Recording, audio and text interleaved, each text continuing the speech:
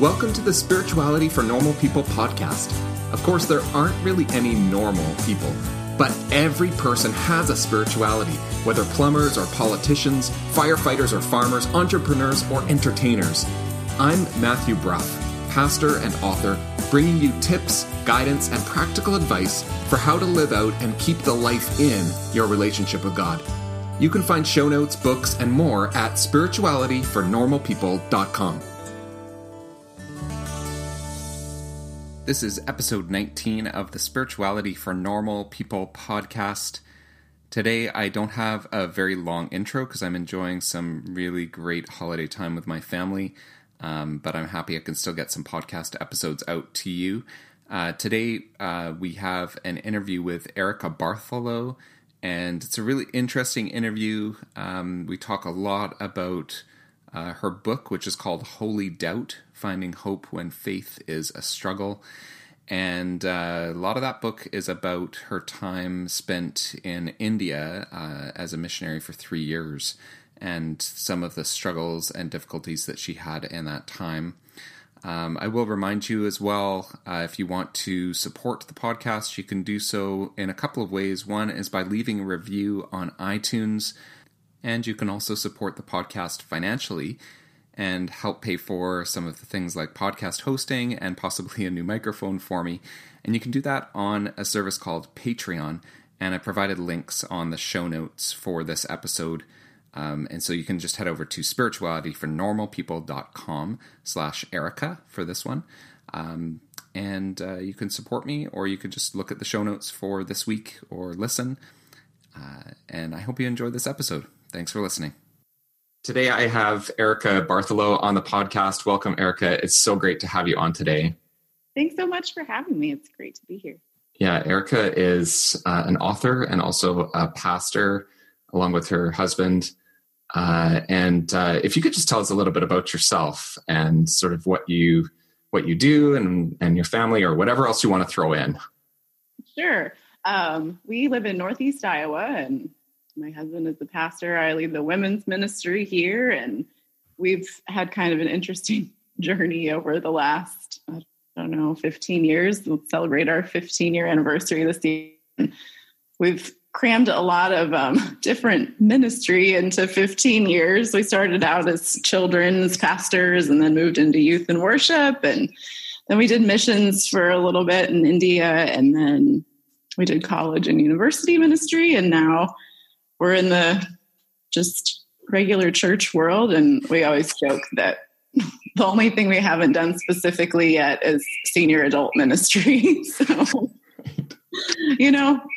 we're still young. We'll probably get to it. You'll get there. Yeah, you'll get there. Yeah.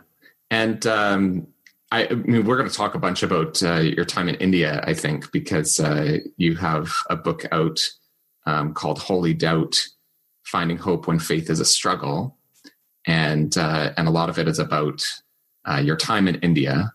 So it's kind of, we were talking just before we went on about, it's kind of part memoir, but it's not really memoir. It's kind of about faith and about some struggles that you had. But I think probably one of the strengths of the book, I haven't had a chance to read it, but I've read kind of a little bit from the beginning. And already what draws you in is sort of your storytelling and about your experiences in India. And I think that's really an interesting part of the book, but also there's stuff to be learned, or things that you learned along the way. So I'd love to hear all about the book and particularly about your what happened to your faith in India as well. Sure. Well, the book is very much story driven, and it's centered around 6 questions that kind of came up when we got to India, and 3 months into it, I felt like God had abandoned me. And so there were a whole series of things that I don't want to bore you with, but the book goes into detail to kind of let people know like how I got to this point, especially in such a short amount of time. But I felt abandoned. And as I got to that point, then I started asking all kinds of other questions, questions that I'd never asked before. which honestly would have been good questions to ask before. Questions like, is God good? Does he cause bad things to happen to us?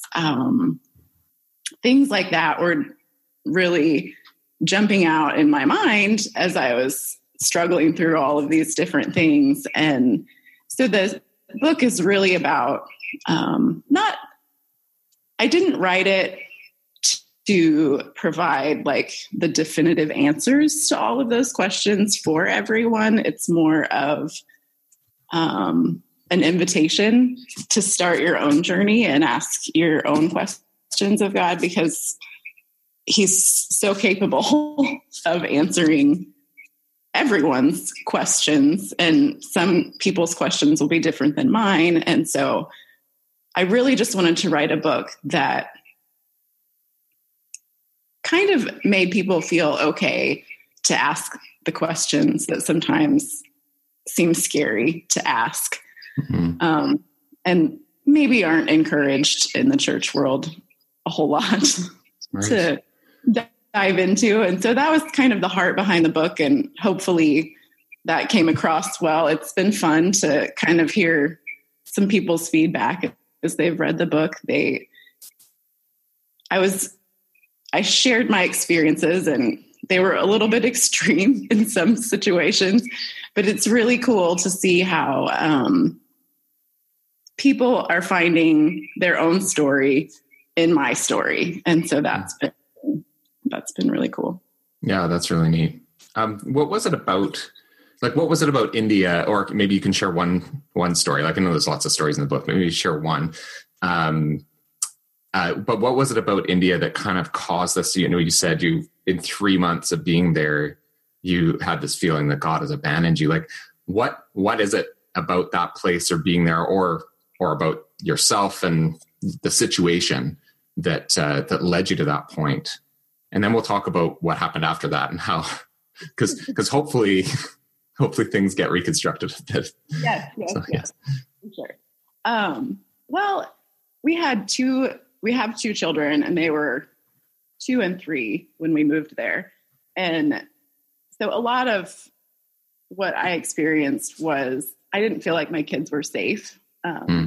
And so I felt completely out of control as a mom trying to provide safety for my children. And I sort of, one of the things that I had to deal with was this idea that we're promised safety and happiness all the time. Like, as followers of Jesus, that was something that I don't know that anybody had ever like specifically said that, but it's something that I kind of absorbed from my upbringing in church. And I just had this underlying belief that, you know, as long as I was following God and doing what he asked me to do, that everything was going to be roses and happiness all the time. And it just wasn't.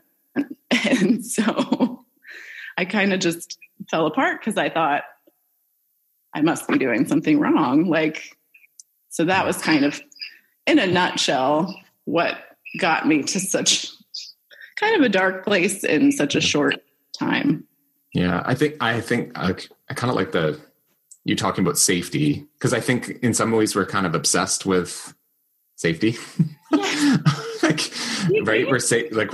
We're obsessed with security, and yes. You know, and I think we just like I'm in Canada, you're in the States, but it's kind of a similar culture of just like everything is basically okay in our lives, right? Like, right. We live pretty protected lives. If you're in kind of middle to upper income, you know, North America, you're living pretty well compared to, you know, the entire world and all of human history, right? Like but so, and it's funny because that promise of safety, in some ways that's there in scripture.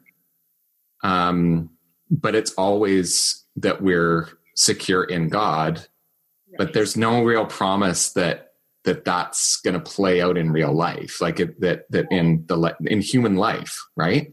Right. I mean, look, John the Baptist. Yeah, like the disciples, they, most of them are killed for their faith. And I heard of a pastor who, in our tradition, we baptize infants, babies, right? And so they had a really nice looking church. So they would get people from outside the church coming and asking for baptism for their kids. And he would start by saying, well, throughout most of history, people who follow Jesus are persecuted and a lot of them are killed for their faith.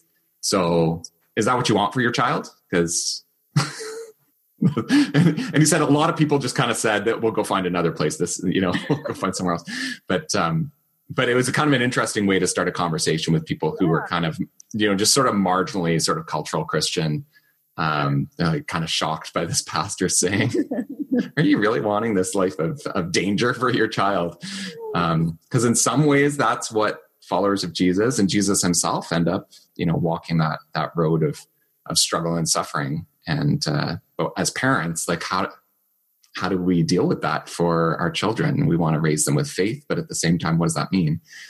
Those are big questions that you have to struggle with. So what did you do with all of that? I know it's kind of a big question, and that's kind of the journey of the book as well. But sort of what was the story once you started asking all these questions? How long were you in India, first of all, and then sort of where did things go? Sure. We were in this mountain village for 3 months, and by the end of that 3 months, I was suicidal and just needed to get out. So we got some counseling in Thailand, and then we came back and we stayed in India we were there for almost 3 years. Wow. And so for me, I felt like India was just a big learning experience. My husband thrived there. He loved it. Like every single thing about it was amazing for him. And every moment that we lived there was a struggle for me. But I learned a lot. And so that was, I'm not sure if I answered that question the way that you wanted me to, but no, you are answering the question the way you're supposed to. Can I just say, I want to thank you for being totally honest too, because I think we hear of like missionaries who go overseas and it's like the greatest thing ever. And like, I don't know if maybe we just don't hear the stories. Like maybe they don't get on the stage to be able to tell the story of actually the whole time was a struggle. Right. And, obviously there's some reflection after the fact, right? Yeah. But it's not as though, like, it doesn't sound like your story is, and then after a year, then we were okay and kind of got on track, right? No, so we were there for almost 3 years, and my relationship with God was probably mended within a year. But then from that point on, there was so much to learn and relearn. Things that I had learned wrong and things that I thought about God that weren't maybe necessarily true or biblical. And so it was just kind of it's been a very long process, actually. I would say it's been almost a decade of kind of just really learning who God really is in the middle of this. That was probably the biggest gift that came from the whole experience, was just getting the opportunity to kind of have all of the stuff that was distracting me and just wasn't important kind of just stripped away, and then seeing God for who he really was and kind of getting to know him that way. But the missions thing is funny because that was one of the things that really made me lose it, because all I'd ever heard was the great stories of all of the people that they went over to this country and all these people came to know God. Right. And I was like, this is not happening for me. Like, right. What is happening? I must be the giant failure of the world. And so I think we do kind of, at least in the church that I grew up in, kind of almost idolize missionaries and put them on a pedestal and think that they're somehow more spiritual or super spiritual than normal people. And they're just normal people. Right. Missionaries and church planters. I'm a church planter. Yeah. And so you go to conferences or you read the books and it's like, oh, we started with a team of 40 people. And then, in 8 months that had gone up to 800 and oh, great. We're going to do that. So 15 years later, we've gone from, 20 to 70, and I think that's maybe just more of the reality. But they don't get on the smaller, the struggle. You were in India for 3 years and you probably made a big difference in the lives of some people. But maybe it wasn't, the 1,000-person baptism in the river, like that's the story that will get told because it's, wow, this is amazing. Right. And I sometimes think about scripture in that way, in the same way, is that, these things made it into the Bible because these are the amazing things. Like, Jesus healing a blind man, that's pretty amazing. But there was plenty of blind people around who didn't get healing or weren't in the same cities that Jesus was in, right. So I just think sometimes maybe our expectations are that it's always going to be this phenomenal thing.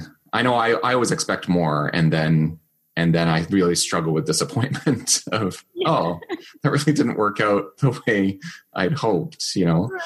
I really get it because, everybody wants to hear the amazing, incredible, unbelievable stories. That's stuff that's interesting. And especially for missionaries, they have to raise money to be able to do what they do. And so nobody wants to listen to them cry for an hour about how it was. Let me open up my wallet. So I totally get it. Yeah, but at the same time, and I love that you've written this book because on the other side of things is these are actually the stories that people need to hear. And you saying that people who've read the book have found their story in your story. That to me is absolutely true because the real experience of people is not an experience of, well, I went from one success to another success to another success. And then it was just amazing. And my life took off and everything was perfect. Like that's not reality at all. So I think people need to actually hear stories of the small thing that happened or the real struggle that I went through. And it's not that everything just, suddenly came together because I found the one key. That isn't the way it works. So I think this is an important thing you're doing is to be honest and to share like this. So I really appreciate that. Well, it's been my pleasure really to do it. I mean, it's one of those things that you just feel like you just have to do it. And it's terrifying and opening yourself up like that. I had a moment before the book came out. I had a launch team that was helping me with the launch. And it was right before I sent the advance copy to them. And I was like, what am I doing? Right. I cannot let people read this. This is terrifying.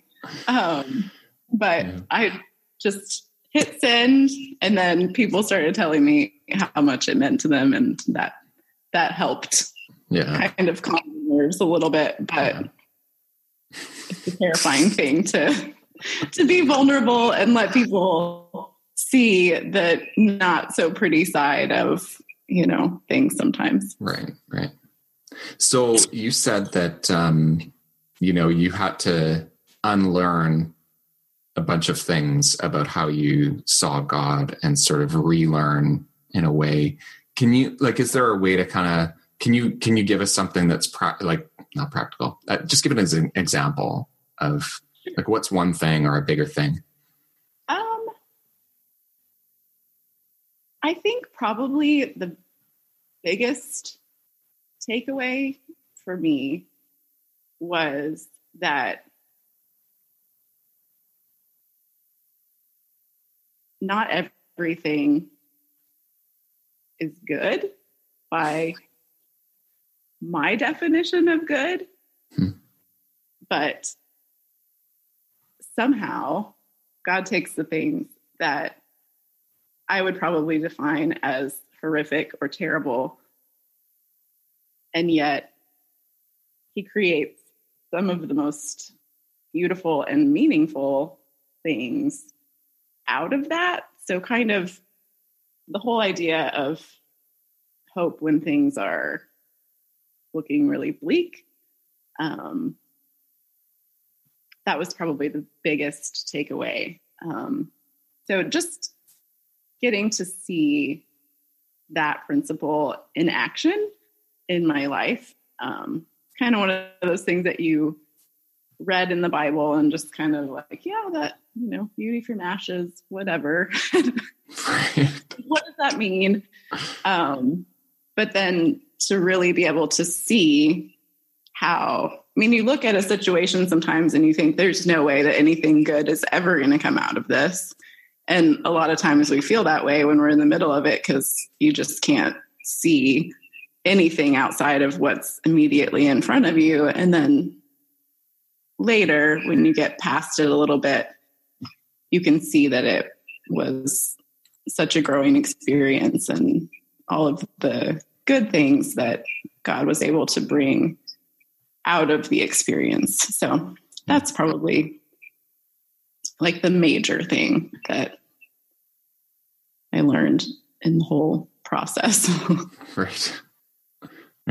Is that I'm curious as well, sort of what kinds of things you were experiencing or, what kinds of things were you experiencing? What were you seeing? What was kind of causing, is it just kind of human suffering? Is that I know there's the safety of your children and so, but what about that? People who are listening to this have not necessarily been to the parts of India you have been in. Some people might have gone as tourists to, certain places where it feels relatively safe. And sure.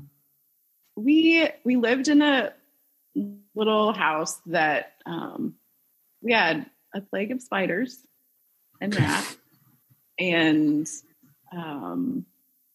it was just very isolated. And so I think the whole isolation compounded by all of our critters, I started not sleeping well. And of course, sleep deprivation does all of its own horrible things.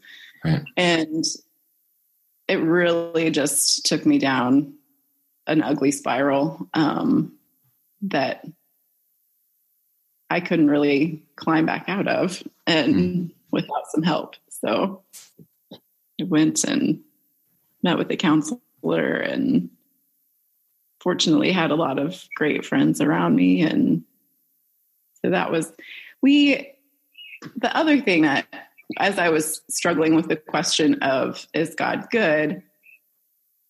India is one of the poorest countries in the world. And I'm looking around at everywhere that I go, and I'm seeing people suffering. I'm seeing people that have nothing. And it just seemed to kind of reinforced at the time what I believed was, I was like, how can God be good if this is what people are experiencing? And so that was a tough one to work through. So really almost feeling guilty. Yeah. For having been born in the country that I was born in. Yeah. And knowing that had I been born there, that could have been my story. And then totally feeling guilty that I was even struggling with the things that I was struggling with when it was so small in comparison to the things that some people have to deal with. Prior to going, did you go on any like have you done short-term mission trips before, or? I had never on like never in the Eastern hemisphere. Like I'd been to Mexico, and so it was a lot of culture shock. Yeah. About 5 years ago, I went to Malawi in Southern Africa, and it's one of the poorest countries. I think it's bottom 5 countries.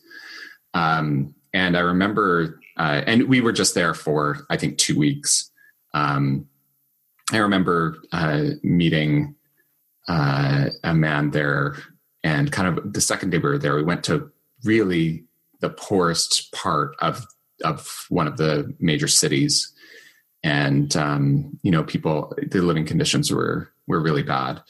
And just meeting a man there who, he was a cobbler by trade, and, had crutches. Only, I think he might have had one leg maybe, but needed his crutches to walk.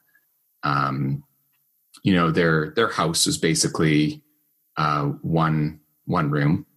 And at the time, before going, we were thinking about, do we build? Are we going to build a garage at our house or a shed? And I realized that if we were going to build the shed we were contemplating building was about the same size as their house, where there was 7 people living, and like a 10 by 12 shed. And that's all there was. Like, they cook outside. They were really happy that the church helped them build a new outhouse, because there's a collapse, and they thought that was such a blessing and so amazing. And he was worried about changing economies, because they, got donations of shoes from North America that were basically putting them out of business. So he couldn't really, it didn't make any sense for him to fix shoes anymore. And so he didn't know what he was going to do to make any money. And so that first day, I'd contacted someone back home, and she was just asking, how can our congregation pray for you? What do you want us to pray for? And I said, well, pray for this man and his family. And can you also pray that North Americans stop wanting so much? Like, I didn't know what to pray for. Right. Because I was just like, well, like, something's really wrong here. Yeah. And my heart was just breaking, and I didn't really know how to process that. Like, I mean, in some ways it was sort of like, I was thankful when we could go home. But also just feeling like kind of guilty. I also saw some really amazing stuff, and saw some great things that the church organizations are doing there, and things around new farming techniques. And like, it was really cool things that they're trying to make a real difference in people's lives, and seeing some of the things that we support was really cool. But yeah, like the first couple of days, it was just, oh my goodness. Like, and if I'd moved there and was having to live there in the midst of that, like, I can see how this would just be overwhelming. Like, how am I going to live in this reality and be one of the richest people here and deal with that? And I don't know, like, it's super hard to explain. Like, I think, I don't know. Do you encourage people to go on mission trips? That's maybe a good question. Absolutely. Yeah. Okay, good. I'm glad to hear you say that. It's a risky question. Absolutely. And we really, like, my husband and I really, really want to encourage people to go to some of the least reached places and really experience the need I have no idea what the future holds for us. And some people joke with me and they're like, would you ever go back to India? And, when we first came back, I would have said absolutely not. I doubt that we ever will go back to India, but I would. Right. But yeah, I definitely encourage missions trips, and because it really does change your whole perspective. Yeah. And one of the things that was so great that I think we appreciated it while we were there, but even more when we came back, was that there just wasn't anything to really want. And so my kids, they didn't have that mentality of, oh, this commercial came on and I saw this and now I've got to have that kind of deal. Like there just wasn't that drive to constantly get more things. Right. And so that was nice. There was probably that, and then just the pace of life and the focus on relationships that people have in that part of the world, where really it's all about, you get your chai breaks and come and have chai and we'll spend time, and you can just pop over and hang out for the afternoon. And here everything is so scheduled and you've got to make an appointment 3 months down the road. And and if you stop by somebody's house, they're like, what are you doing here? Right. So those are things that I feel like we appreciated, but we really noticed when we came home that we missed about being there. Right. I always ask folks what their spiritual practice looks like. Like, do you have things that you do in your life that help you stay connected to God? So what is it that you do? So, I like to read my Bible every day. Sometimes I don't. And that's like, I'm learning to not be super legalistic about it. And really, I do it because I love to do it. And so that's, when I get super legalistic about it, then sometimes the love leaks out when you're when you're being that way.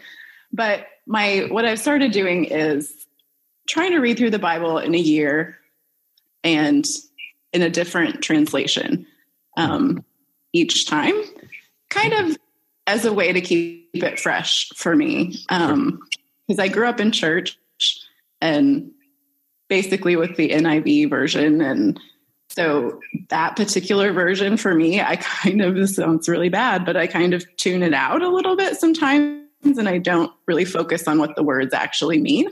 Right. So I've started trying to read through in different translations to keep the fresh aspect of that. Yeah, that's great. Then the other thing is I've tried for years, people are like, you got to read your Bible and you got to pray every day. And I do pray, but I spend a lot of time feeling really guilty about not like sitting down for 30 minutes every day and like praying. Right. But my mind is so scattered. Like I'll sit down and I'll start out and it'll be really good. And for about 5 minutes. And then I get distracted and I'm like, oh, I should do this and I should write this down. And so I'm learning that maybe this is how God made me. And I just kind of pray throughout the day. Now, when things come to my mind, as opposed to like setting aside the specific time that I'm going to pray. And it helps me just feel connected more throughout the day. And kind of takes the guilt away. I'm supposed to do it this way, but I just can't seem to do it. And it seems like this is okay. I can do it like this. Yeah. It's something I'm learning through talking to people for the podcast is that different things, and I didn't really notice this about myself, but it's true, is that certain things work for a season. Yeah. And then, so it's like, oh yeah, I'm like praying on a schedule regularly. And I did that for a while. And then suddenly it's like 2 weeks have gone by and I've missed every single day. And then I feel really bad. It's just like, well, no, maybe that was good for those 6 weeks that I did it. Like maybe that's what I was supposed to do. And now I just need to kind of restart. And discovered that a lot of times the way I restart is I go back to the Psalms and just try to say, okay, I'm going to do a Psalms month and just go through the Psalms. Or if I haven't read other parts of the Bible, I'll go back to the Psalms to kind of reboot the spiritual life a little bit. But to try to not feel bad about that, like I think that's really good, is to just say, oh yeah, I'm kind of giving up guilt. I was thinking about that for giving up things for Lent. I think one year I was thinking, I think I might give up guilt for Lent. That would be a good thing to get rid of and maybe just not have it back. Get rid of too sometimes. Yeah. What's that? Man, it's a tough one to get rid of sometimes too. It sure is. Yeah, it sure is. I often struggle with that. Do you have a favorite translation of scripture?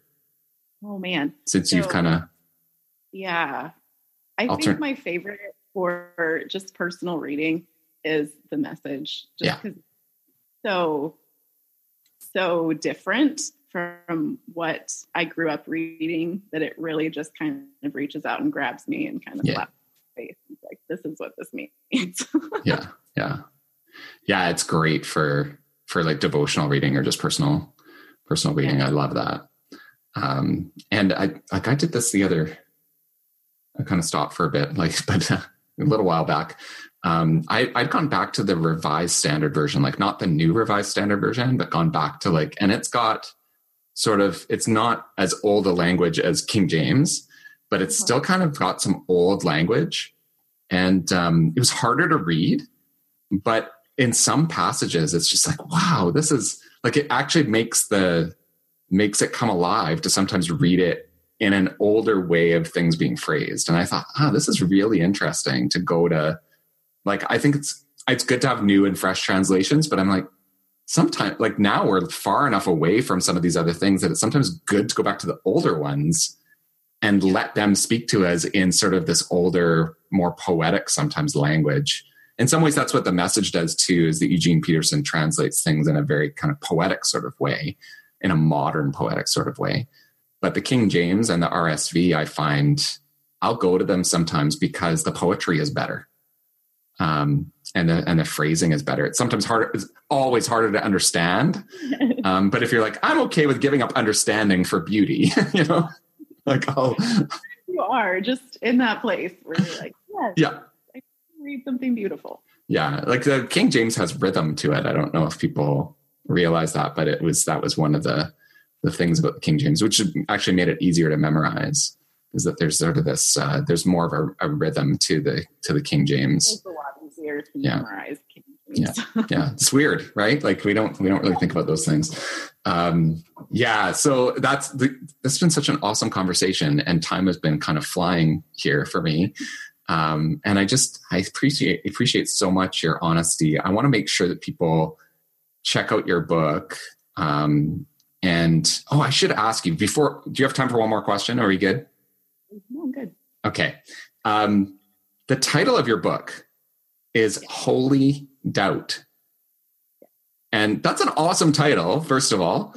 And I think I get why you've titled it that, but I want to ask specifically about the word holy and why you wanted to why did you put those two words together in the title? I put them together because they seem like they don't go together. Right. And it's that whole kind of oxymoron of the things where you don't think that they fit together, and yet somehow God creates. He just somehow smashes them together in a way that you're like, wow. It's really all you can say is wow. Right. So can doubt be holy, I guess, is. I absolutely think that it can. And as long as you are in the pursuit of truth, like truth is going to find you. Because God that is one of the things that he pursues us. And even in our doubts and our questions, and when we engage those things, he shows up, like he just does. And and it's incredible to see. And so I do love the idea that doubt can be holy. I mean, questions and doubt were the catalyst for me and my relationship with God, without question. So in some ways, like, that journey has renewed or strengthened your relationship with God. Yes, most definitely. Yeah. I think too, we forget how much doubt there is in Scripture, like in the Bible stories. Like, I think of the two that pop into my mind are the man who says to Jesus, "Lord, I believe, help my unbelief." Yeah. Very next sentence. I love that. Yeah. I think that's just so great. Like, that's in the Bible. And I believe, and help my unbelief. Like, I'm doubting and believing at the same time. Like, right. It's totally paradoxical, but it's absolutely true. Yeah. And then the other one that I think lots of people miss is the Great Commission. So, end of the Gospel of Matthew. And people are familiar with the Great Commission, where Jesus says, go and make disciples, go out into the whole world and baptize everybody and make disciples of all nations. But they miss it, that before that, Jesus appears to them and it says, and they worshiped him, but some doubted. And then he commissions all of them. Yeah. So he doesn't just say, oh, well, just you ones who are worshiping me, you doubters, you better figure that out. Then he commissions all of them. Right. And these are like the core 11 at that point, disciples, who then become like the pillars of the church in Acts, and the whole church explodes, and it's amazing. Like, that's like 3,000 people getting baptized missionary story, right? So I think people miss that in that moment, there is Jesus risen from the dead, standing right in front of them, about to send them on. Here's the mission of the church, but some doubted. Like, you got Jesus right in front of you. People are more familiar with Thomas, but that one I think is almost a bigger deal. Is right at the Great Commission. I think people think that doubt disqualifies us. Yeah. Serving God or anything. And I think, if anything, that story from the Bible that you just brought up illustrates the point perfectly. It doesn't disqualify us. Like, God is absolutely big enough to handle all of our questions, and it doesn't disqualify us to ask them and to be curious, right, and to want to know, like, the answers. Mm-hmm. I could talk to you forever, but I really wanted to ask you what's your take on calling, but I don't know if you have if you have any wisdom around calling. So for me, I grew up in a Pentecostal tradition, and calling is like a big thing. Like, it's almost this mystical kind of experience. God called us, at camp or whatever. It becomes this big thing. And for me, I definitely had this sense that I would be in some kind of vocational ministry. but the way that it has looked has changed so much over time. And I was talking to somebody the other day about this whole idea, and it's been less about one thing and more about a journey. And God has opened up so many doors, and really all we've done is just walk through the doors that have been opened. And then we get to see, looking back, the perspective, we see how each step kind of really prepared us for the next, and how each one kind of builds on each other. So, I mean, we could have never planned all of that out. Right.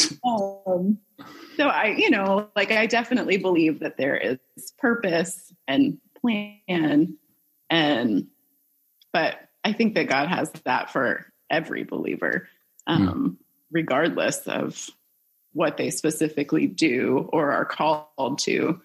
And so, yeah, that's kind of my thoughts in a nutshell. Okay. There's a whole lot more there, but we're going to stop because this is a great conversation. But we both have to probably move on with our days. But I've really appreciated it. Where can people find you online if they're looking for, I know you have a blog and looking for the book, where do they go? I do. I have a blog, and the website is www.droppingtheact.com. And the book is available on Amazon. And there's also a link on the website too. Okay. And droppingtheact.com is called that because you're all about honesty, as people can tell in this interview, right? Yep. I have lived my life long enough, kind of not really dealing with things as honestly, and it's just not worth it. So yeah. All right. That is so awesome. Thank you so much, Erica, for being on the podcast today. Thank you for having me. I hope you found today's episode helpful. Don't forget to check out the show notes at spiritualityfornormalpeople.com. There you can sign up to get the free short guide called 6 Tips to Get Consistent in Connecting with God. And when you do that, you'll also get the latest updates and news from the blog, plus book announcements and anything else I may be working on. So head over to spiritualityfornormalpeople.com and sign up. Thanks for listening today, and take care.